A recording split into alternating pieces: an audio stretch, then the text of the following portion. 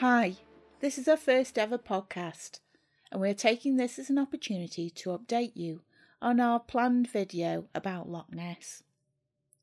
If you're a regular visitor to my website, which is www.angelablythe.com, you'll get most of this information on there, but with some lovely pictures as a bonus. Okay, settle back, turn out the lights if you can, and lock the doors. The video initially was going to document a new stage in our journey, as we would start to feature our travels around the further reaches of the country for our website and YouTube channel. We spend so much time on the road travelling to locations that it has become apparent that we spend more time in the car than actually sitting and enjoying where we are. Travelling with 3 unruly chihuahuas limits your options for last-minute bookings, so we started looking at camper vans, but they seem to be designed for other people rather than us. So while we look at buying a van and fitting it out for our own particular needs, we came up with the idea of an inflatable tent. Yes, it's inflatable. We looked at pop-up tents, and we were just about to buy one and saw the glory that is an inflatable tent. Like garlic bread, we have been told it's the future. We once tried camping a long time ago. We went 5 miles down the road to the top of the moor and hated it. One of our family still bears the scars of that trip. So, to christen the tent, it seemed only natural to drive to the top of the country and try it out on the shores of Loch Ness. We started out early on Saturday morning and ended up in Gretna Green for about 9 a.m. The plan was to move up Scotland, visiting about 5 locations for some photo shoots to fill up the stock. We made it to the first one, the very impressive Kelpies, which are just outside Falkirk. When we started looking at the background for this video, we were amazed about the number of water creatures and legends in Scotland, and most of them are in my last book. It seems that not only were the Kelpies attacking Saddleworth, but they have had quite a history around Loch Ness. We finished the Kelpies and started on the next location, which was to be Stirling Castle. But we began to notice the sky getting more threatening. And with the light going, we decided to push further north in the hope of the weather clearing up. That was the first warning we didn't pay attention to. The plan was to drive up the loch with a camera on the roof and pitch up the tent while waving happily to our new neighbours. Then do a quick movie showing how easy it all was, while toasting marshmallows. Instead, it was like a scene from the first Jurassic Park movie where the storm hit. We had no choice, as there was no way we were going to do another 8-hour drive back, and as we say, 3 chihuahuas don't make it easy for you to pop into a bed and breakfast. So we experienced just how easy it is to put up an inflatable tent in a storm. To be honest, it wasn't that bad, and we managed it in about 20 minutes. We must have done it well, as the tent and all of us survived the night. To be honest, we still have a few kinks to iron out around the cooking, dogs hogging the sleeping bags, and probably a bed that doesn't make you feel like you're going to fall off and squash a dog if you move. The other bits that need looking into are probably more to do with weather forecasts and Google Earth, as we found out that when we got here, the 360 cam was a waste of time for the bit of Loch Ness we were in, as it's all trees one side and rock the other, and you very rarely see the loch from the road.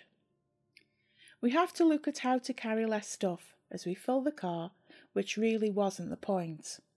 We also hope to show you all of the fun things that we've found, which make life on the road more bearable, but we'll add them as we go through our next videos. It stopped raining in time for us to pack up, which was nice. Loch Ness is a fascinating tale, so let's get started. The first recorded Loch Ness Monster incident was 600 AD, when St. Columba forced a monster from the loch by invoking the name of God. There were also reports of sightings in 1600 and 1700. Actually, in 1771, people saw something in the loch described as a water kelpie. In 1885, there were reports of a strange beast in the lake, and again in 1912, which seems to tie into reports of sharks being seen on the west coast of Scotland. There were a few other mutterings of strange happenings in the area, but I think it's safe to say that it all really kicked off in May 1933 with a small report to the Inverness Courier of a strange beast being sighted off the shores of the loch. Just looking at a quick search across the newspapers at the time, there were 840 articles in 1933 about the monster, 3,321 in 1934, and 600 in 1935. It was big news. Hardly a day seemed to go by without another sighting or hunt being organised. If I were cynical, I would say that the fact that the person who made the report owned a hotel in Inverness might have had something to do with all this, and that honestly was the opinion I started with. I also thought that the timing of the report was close to the release of the King Kong movie, and it fed into a desire from the general public for any sort of monster feature. But having read through all the documentation on the reports, listening to a fascinating audiobook on the way up to the loch, I honestly can't say it's all hype. The tales of monsters started before 1933, and there have been many more since. Even scientists seem equally divided. Like anything, there have been so many witnesses, even multiple witnesses, that surely there must be something there. Working through all the hoaxes doesn't seem to help the cause, but you can be sure that the minute we say it's all lies, then Nessie will come out of the loch just to spite us. We didn't see anything, but then again, we didn't actually get to see the loch for about 12 hours with all the rain and mist. At one point, my husband stated that even if Nessie was down on the shore doing the Highland fling, he wasn't going out in the rain. The main point of the trip was the Loch Ness Monster and the 360 drive around the loch. Plus, a little known place called Boleskine was going to be a little added sparkle for people not interested in water beasties. How wrong we were. The first thing to say is that if you are any way sensitive, please protect yourself if you decide to visit this location. The parish of Boleskine was formed in the 13th century, and a kirk or church and graveyard were built in the parish around this time. A succession of ministers ran Boleskine parish and would travel the area on horseback or on foot in all weather conditions. One minister, Thomas Houston, is said to have had an issue with having to lay the dead back into the ground after a local wizard tried to raise the corpses. Did you hear that? Zombies! Poor old Thomas was very dedicated, as he was also attacked by robbers and had his household and money plundered. His predecessor has also been brutally murdered. He also asked for help with the graveyard, as he wrote that people were just leaving bodies without any proper burial. Descriptively, he describes dogs fighting over bones of the departed before service. The graveyard is situated directly on the main military route of the Hanoverian forces to Inverness. One day, in 1745, a funeral was being held while a military transport was passing, and one of the funeral attendees stole a loaf of bread from the cart and threw it to the dogs. This act of defiance led to the soldiers firing into the funeral party. Apparently, no one was injured, but it is said that you can still see the bullet holes in the gravestones. Another legend was that the church caught fire and burnt to the ground with all the congregation still inside. While we can't dispute this, we also can't find any reference to this incident, apart from some mentions of the ruin of the kirk in some early local guides. There is a small house in the graveyard, and this is the Mort House, which was a place where they could place the dead until they were buried to deter grave robbers.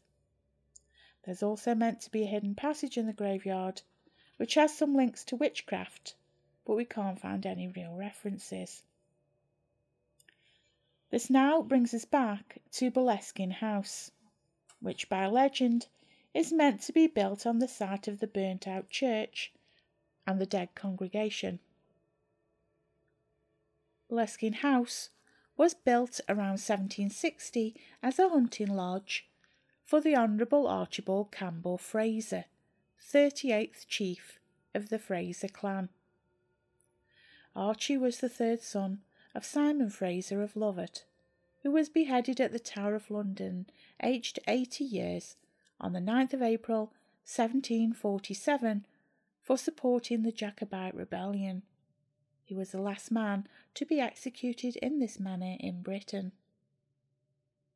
The house remained in the Fraser family until 1899, when it was bought by the great beast himself, Alistair Crowley. Yes, Alistair Crowley.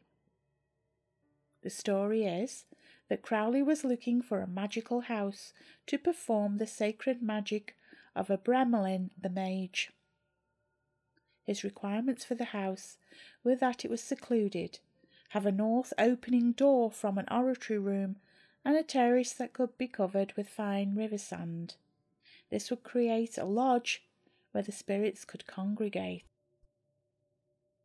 Now I'm sure that lots of houses would meet those requirements, and after seeing what was left of it, we were curious as to why Crowley would choose this house, especially paying twice the asking price. However, Crowley's diary mentions that he knew Boleskine was already the centre of 1,000 legends, and that even before he arrived, there was a fine crop of the regular Highland superstitions. One of them seemed to be the fact that the house was haunted by the rolling head of Simon Fraser. Many myths have developed around the house from the time of Crowley's ownership, which include a local butcher cutting off his own hand with a cleaver and dying after receiving a note from Crowley with a spell hidden on the reverse. During the ceremony, it is rumoured that Crowley stopped the ritual halfway through and supposedly left without dispelling the 12 kings and dukes of hell that he had summoned. Crowley himself, never one to admit a mistake, this time conceded that the ritual he had performed at Boleskine House had gotten out of hand. Again, from my perspective, even my husband knows to close things down. It's the first thing you are taught if you are just doing Reiki. I find the suggestion that the great beast just forgot a wee bit flimsy. Crowley's lodgekeeper, a total abstainer for 20 years, became raving drunk for 3 days and tried to kill his wife and children. That is my first Shining reference. Crowley asked 3 Golden Dawn members to assist him. One refused to go to the house. One came, but mysteriously left without saying goodbye to anyone. And the third began to display symptoms of panic and strange fears, stating that there were presences in the place of an evil nature, and left. All of Crowley's dogs died, and his servants started becoming ill. All of Crowley's dogs died, and his servants started becoming ill. Crowley tried to combat this by using rituals as he thought he was under attack from another magician. The house was then swarmed by a plague of beetles, which reportedly no expert was able to identify. Next, a workman who was at the house putting in central heating suddenly became maniacal and attacked Crowley's wife and had to be bundled into a cellar until the police arrived. Another of Crowley's servants suffered at the hands of the Boleskine demons when his 10-year-old daughter died suddenly at her desk at school, and 1 year later his 15-month-old son died of convulsions on his mother's knee. Boleskine was eventually sold with some of Crowley's belongings on Friday the 12th of July 1918 for £2,500. The house was eventually acquired by retired Army Major Edward Eric Grant and his wife Nancy. On Tuesday the 8th of November 1960, he blew his own head off with a shotgun in Crowley's bedroom. There's a BBC documentary which has a bizarre interview with the housekeeper who found the body, laughing about giving a part of the Major's skull to his dog as a toy by mistake. The House is Evil wasn't finished yet. It was part of the largest post-war scandal of our time, which somehow seems to also be the least reported. Boleskine was to be turned into a piggery. The British actor George Sanders bought Boleskine with his business partner Dennis Lorraine, and they planned to build a pig farm on the property. The venture failed, and Dennis Lorraine was sent to prison for fraud. This scandal touched loads of famous people, and there are reports that at the time it was as big a scandal as the Profumo affair. Apart from Wikipedia getting George Raft and George Sanders mixed up, there are some fascinating aspects to this part of the Boleskine story. The house was chosen by Lorraine's estranged wife, who felt compelled to own it after meeting a relative of the Major in a book written by her son.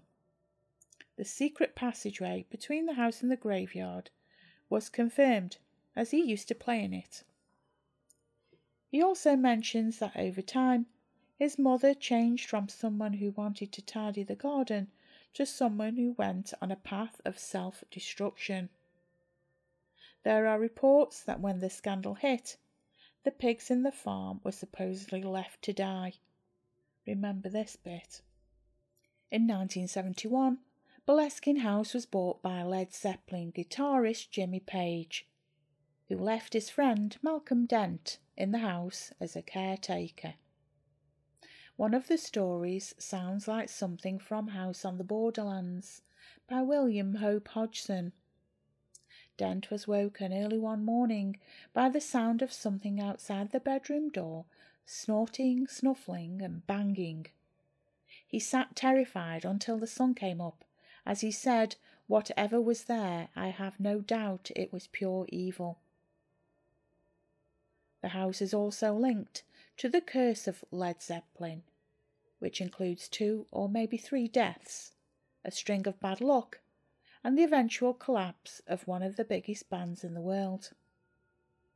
Talking of groups, an interesting fun fact is that Aleister Crowley's face is also on the collage of people on the front of the Beatles' Sgt. Pepper album. What about that? Jimmy Page sold Boleskine House in 1991, and it remained in private hands until it mysteriously burnt down. It also was the subject of a BBC documentary, which, according to the reports, the producers had to call in an exorcist, deal with an invasion of beetles while filming in the graveyard, had lighting rigs blown out, and were warned by various white witches that Crowley had put a curse on anyone looking into Boleskine. Oh dear. On the day we photographed what was left and what we could see from the road. Not really knowing the full story at the time, we went home. Now, my husband had a cold, so that didn't help. But basically, over the last 2 weeks, we've felt that we have had visitors. It got to the point that we have had to be burning sage and wearing talismans to get through. My husband, who was in no way a religious person, now has a collection of crosses around his neck. So what do we think of the whole Boleskine situation? Basically, something is there. We don't know what, but we have never had an experience like that before. I firmly believe that while Crowley made the situation worse, the location had issues before he came. From the accounts of people associated with Boleskine, the house chooses the people. Crowley and Lorraine both confirm that. Like the Overlook Hotel in The Shining, I believe the house, or whatever forces are there, amplify your worst instincts and fears. So what should we do? Of course, the only option for us is to return and get closer to the house and finish our video. We've booked the campsite and have written to the owners of Boleskine House for permission to actually go in and film there. I don't get put off easily. So if I don't make another post, then you know the 12 Dukes of Hell, or whatever it is, have got to us. See you soon, mateys.